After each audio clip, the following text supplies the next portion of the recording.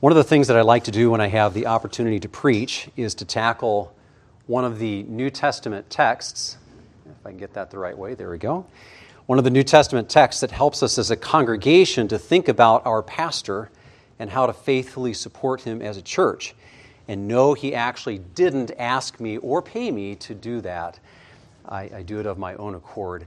I've tried to do this several times in churches where I have not been a pastor, but yet have had the opportunity to preach, whether one of the churches that I've been a member of or a church that I visited. Because as you can imagine, it's often maybe just a little bit awkward for a pastor to preach about himself. So I wanted to take the opportunity today and look in a passage that would give us a platform to stand on to talk about how we can faithfully support our pastor. And if you think about it, this is just the sort of thing that the New Testament writers wrote about. Paul said, "Let the one who is taught in the word share all good things with the one who teaches." The writer to Hebrews tells us, "Obey your leaders and submit to them, for they are keeping watch over your souls as those who will have to give an account. Let them do this with joy and not with groaning, for that would be of no advantage to you." And Paul says in 1 Thessalonians, "Respect those who labor among you and are over you in the Lord, and admonish you, and esteem them very highly in love because of their work." And that's what I want to give us opportunity to do today, to esteem our shepherd very highly in love because of his work as we talk about a passage together.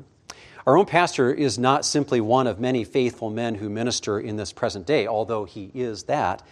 He's part of an honorable body of men who for nearly 2,000 years have served the church by preaching the word and praying for the flock and modeling godliness and equipping the saints. And in a way, the lineage goes back even further to those faithful spiritual leaders of God's people in the Old Testament who taught them to love God and His Word, prayed on their behalf, confronted sin, and called them to holiness and obedience. And God has always called for His people to consider how they should faithfully support those whom God has placed over them as shepherds. So we'll have an opportunity to do that today. My applicational aim is to help us to remember how we can encourage our shepherd in the good work to which he has been called. The pastor-oriented passage that we'll be looking at is in 1 Timothy. We'll be pulling in other scripture, but 1 Timothy chapter 3 and verse 1 will be our center of gravity today. "The saying is trustworthy," Paul writes. "If anyone aspires to the office of overseer, he desires a noble task. Therefore, an overseer must be above reproach, the husband of one wife, sober-minded, self-controlled, respectable, hospitable, able to teach, not a drunkard, not violent but gentle, not quarrelsome, not a lover of money. He must manage his own household well, with all dignity, keeping his children submissive. For if someone does not know how to manage his own household, how will he care for God's church? He must not be a recent convert, or he may become puffed up with conceit and fall into the condemnation of the devil.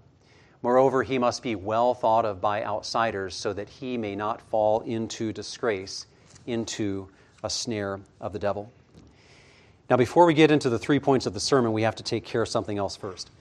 The title of the sermon is Good Work. And if you, like me, grew up using the King James Version, you may remember that it uses that phrase, good work, in our text, where the ESV uses noble task. The King James Version reads, "If a man desire the office of a bishop, he desireth a good work."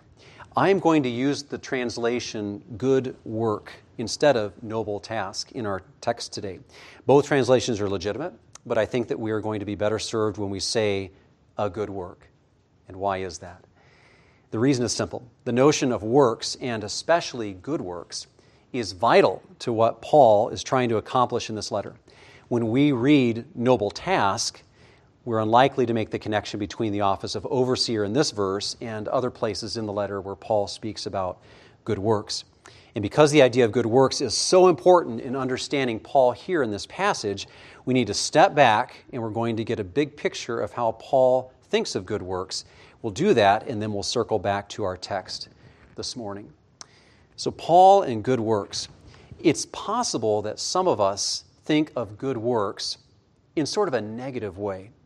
Maybe you grew up like I did with the words of Ephesians 2, 8, and 9 ringing in your ears. For by grace you have been saved through faith, and this is not your own doing. It is the gift of God, not as a result of works, so that no one may boast. Or Titus 3:5. He saved us not because of works done by us in righteousness, but according to his own mercy. It's not hard to understand how we might come to think faith good, works bad, because of the way human works are contrasted with divine action in these verses. Perhaps our inner Martin Luther rises up and says, I don't know about that. But that would be to misunderstand the way Scripture talks about good works. It is absolutely true that the basis of our salvation is emphatically not works. We do not earn God's favor by engaging in good works. But we might be getting the cart before the horse here. We should pause and ask, what are good works? I like how one commentator put it. Good works are a way of characterizing the whole of the Christian life as a work of God's grace with visible results, the fruit produced by genuine faith. It is the outward evidence of imitating Christ, who himself went about doing good.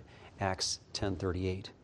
We mentioned Ephesians chapter 2, verses 8 and 9, but it's important to continue at least one verse farther in that passage. For by grace you have been saved through faith, and this is not your own doing. It is the gift of God, not as a result of works, so that no one may boast. For we are his workmanship, created in Christ Jesus for good works, which God prepared beforehand that we should walk in them. And in Titus 3:5, it's not by works done by us in righteousness that God saved us. But earlier in the letter, in Titus chapter 1 and verse 16, the defiled and unbelieving deny God by their works, and they are unfit for any good work. In contrast, Titus 2 verse 7, Titus is to show himself in all respects to be a model of good works. And at the end of chapter 2, verse 14, we find that Jesus gave himself for us to redeem us from all lawlessness and to purify for himself a people for his own possession who are zealous for good works. And then just after that, chapter 3 and verse 1, Titus is to remind those in the church to be ready for every good work. So clearly, Paul has a lot of positive things to say about the place of good works in our lives. And we see the same thing as we circle back around to 1 Timothy. Not too far before today's text, Paul addresses women in 1 Timothy chapter 2, verses 9 and 10, teaching that women should adorn themselves in respectable apparel, with modesty and self-control, not with braided hair and gold or pearls or costly attire, but with what is proper for women who profess godliness, with good works. And after today's text, in 1 Timothy chapter 5 and verse 10, the sort of widow that Paul says could be supported by the church is the one who has a reputation for good works and has devoted herself to every good work. And in 1 Timothy chapter 6 verse 18, wealthy believers are to be rich in good works. So even though Paul would argue strenuously that our works are not going to earn God's favor, he would argue with equal vigor that good works are essential and expected in a believer's life, and indeed a natural result of our life in Christ. The sort of works that we do reflect the sort of heart that we have. If we are Christ's and he is making us new, he is also making us zealous for and examples of good works. He's calling us to be prepared for every good work, and he has prepared good works for us to walk in. Given all of that, I don't think it's an accident when Paul speaks in our text today, 1 Timothy 3:1, of aspiring to the office of overseer in terms of desiring a good work. When the Lord puts in a man's heart to aspire to and desire that office for the glory of God and the good of others, that man is aspiring to and desiring a good work. And faithfully executing the responsibilities of that office, as our own pastor does, is engaging in a good work.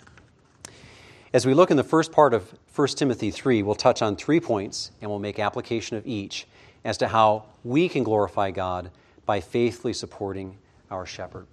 First, in spite of the challenges of ministry, being an overseer is a good work. You'll notice as Paul begins chapter 3, he does so in a pretty formal way. He says, "The saying is trustworthy. If anyone aspires to the office of overseer, he desires a good work." Paul reaches for that same trustworthy saying line in two other places in the letter, and once in 2 Timothy and once in Titus.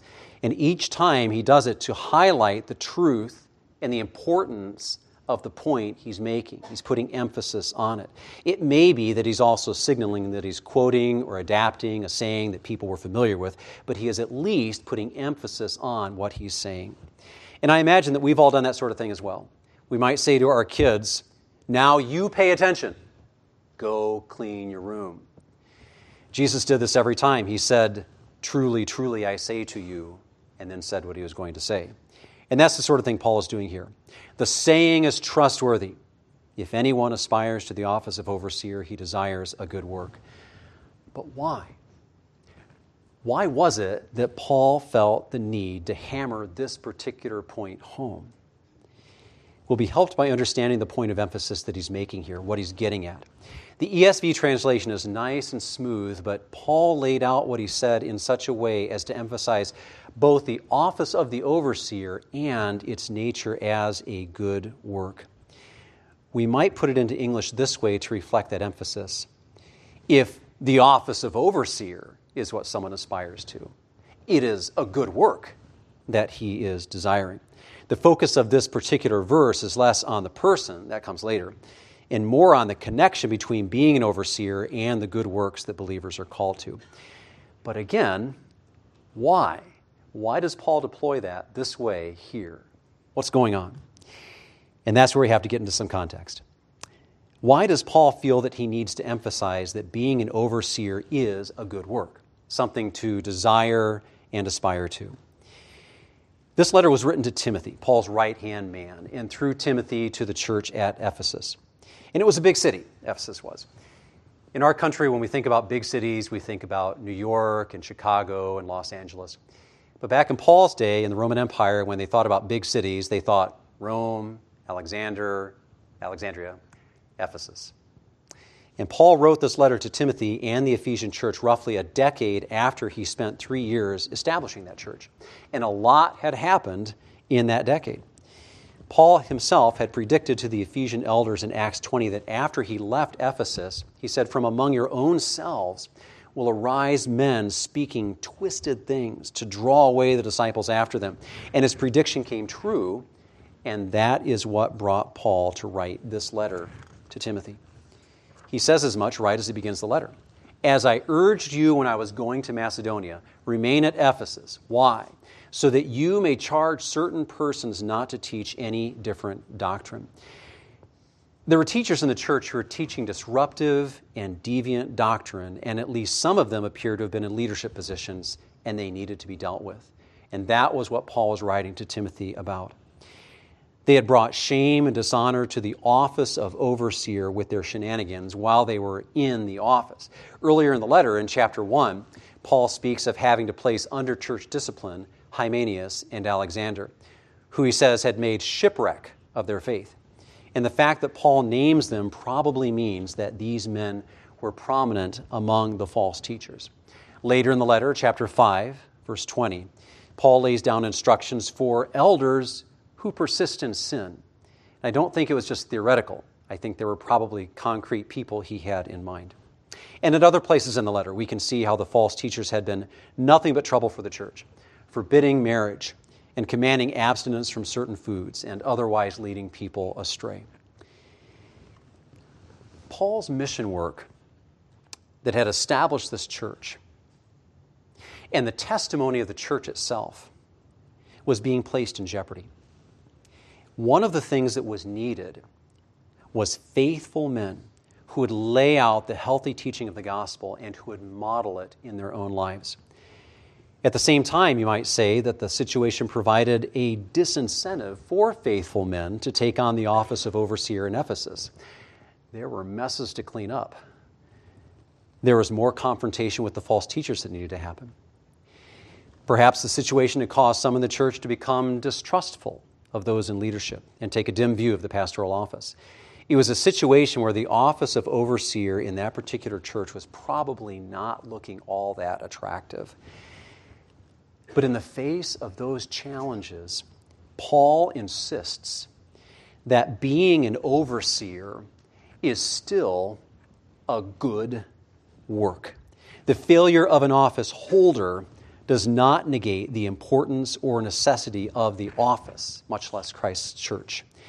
In spite of challenges in the ministry, aspiring to the office of overseer is still to desire a good work. So here, by way of application, I'll tie in our relationship with our own pastor.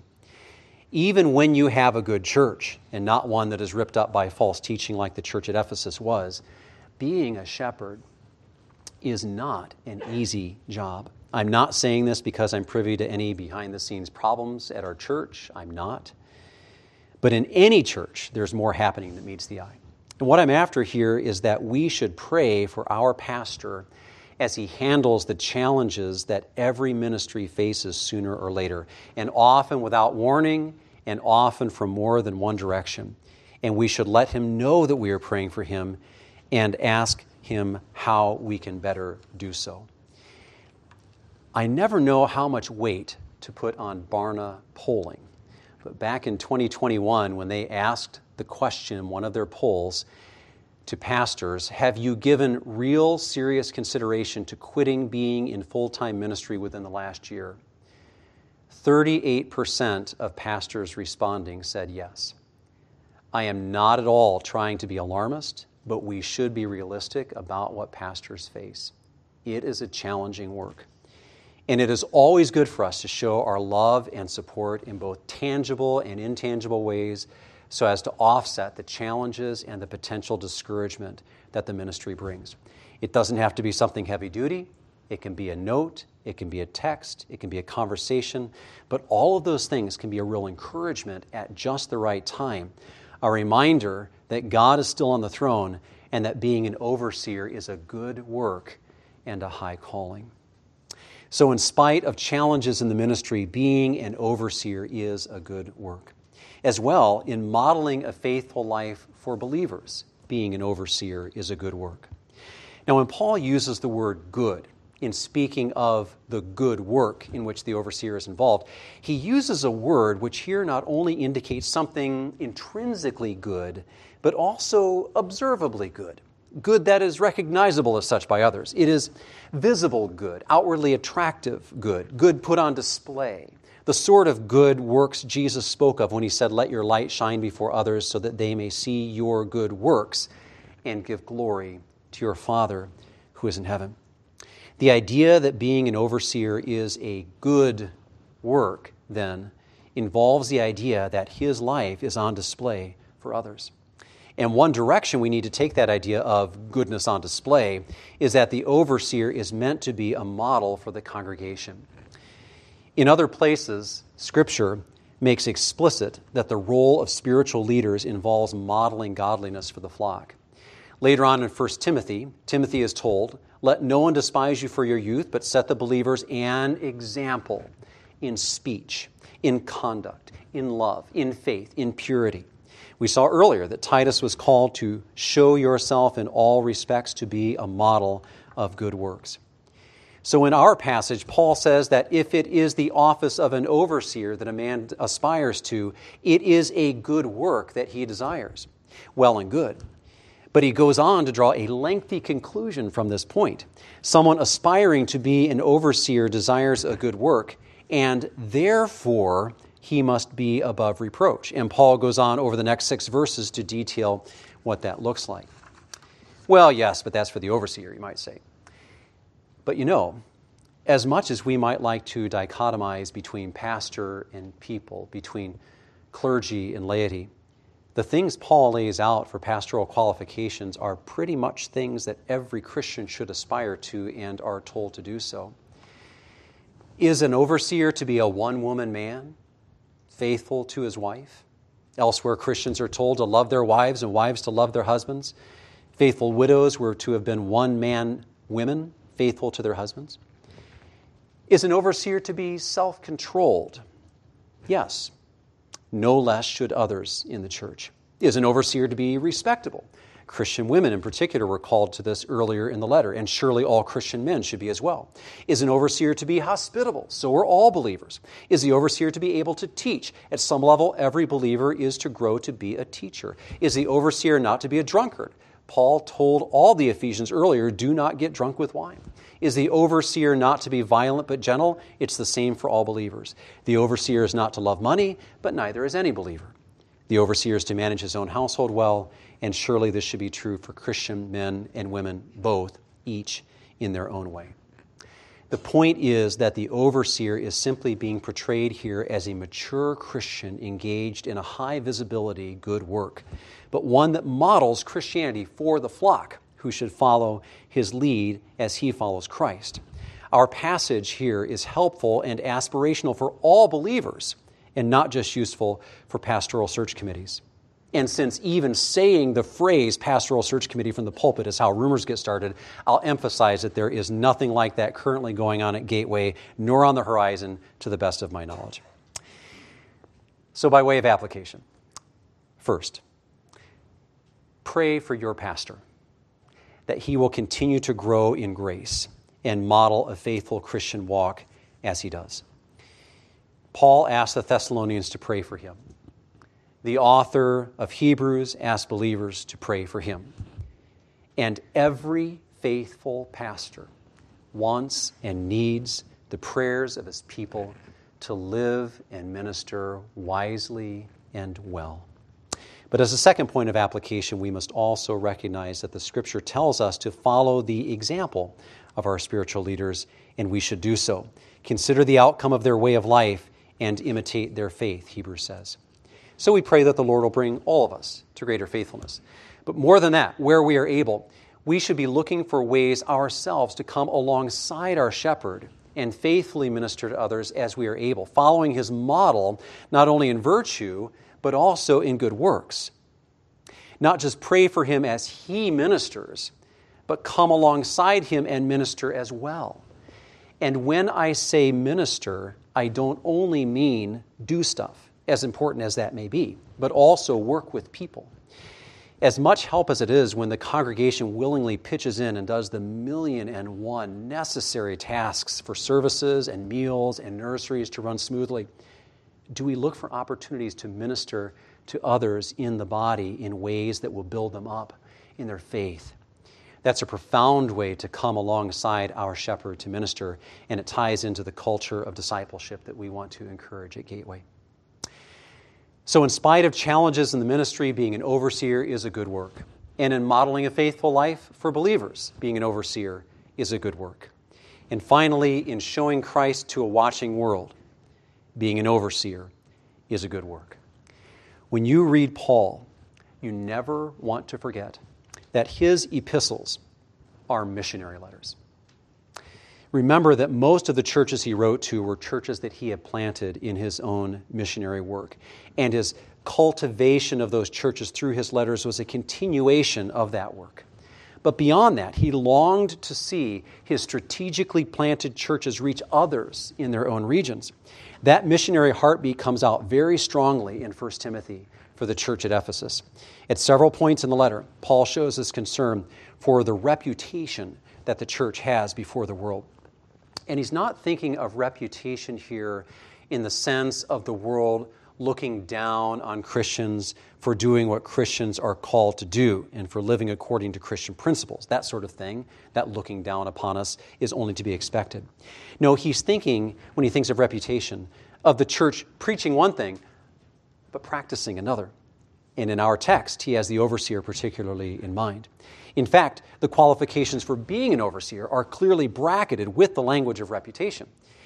After we read in verse 1 that he who aspires to the office of overseer desires a good work, we read in verse 2, therefore the overseer must be above reproach. Why must an overseer be above reproach? That is, of such a character that accusations of wrongdoing don't stick to him. Because being an overseer is a good work. one whose goodness is publicly visible. Good works reflect the changed life of those in Christ and the preached message of the church. And this is especially true for the overseer, the one who is in many ways the face of the church for an outside world, its most prominent representative. Therefore, not only to model mature Christianity for the church, but also for the sake of gospel mission to the world, the overseer must be above reproach. And this qualification in verse 2 is matched at the end of the passage in verse 7, where Paul is even more explicit, saying, "Moreover, the overseer must be well thought of by outsiders, so that he may not fall into disgrace, into a snare of the devil." The false teachers had been teaching and living in ways contrary to the gospel, and they were not furthering God's program. In contrast, those who aspired to be overseers in the church were to be sound in teaching and blameless in reputation so that the gospel could move forward. Our application here is simple and parallel to the previous point. We pray for our pastor that the inevitable attacks of Satan against him will not be successful. And why do we do this? Certainly for the glory of God and his own well-being, but also so that the word of the Lord may have free course and be glorified. So let me summarize in very basic terms. We were once dead in sin and unfit for any good work. But now that we are Christ's, our changed hearts result in changed lives. The fruit of those changed lives includes good works, visible results of God's work in us. Within the church, God has established the office and the role of overseers who are called to model good works to the church and the watching world in spite of the challenges involved in ministry. And all the church should be aspiring to do the same thing, praying for and loving and supporting their shepherds. So Gateway Baptist, I encourage you to, right now, in your mind, plan one concrete thing that you can do to show love and support to your shepherd for God's glory. Please join me in prayer.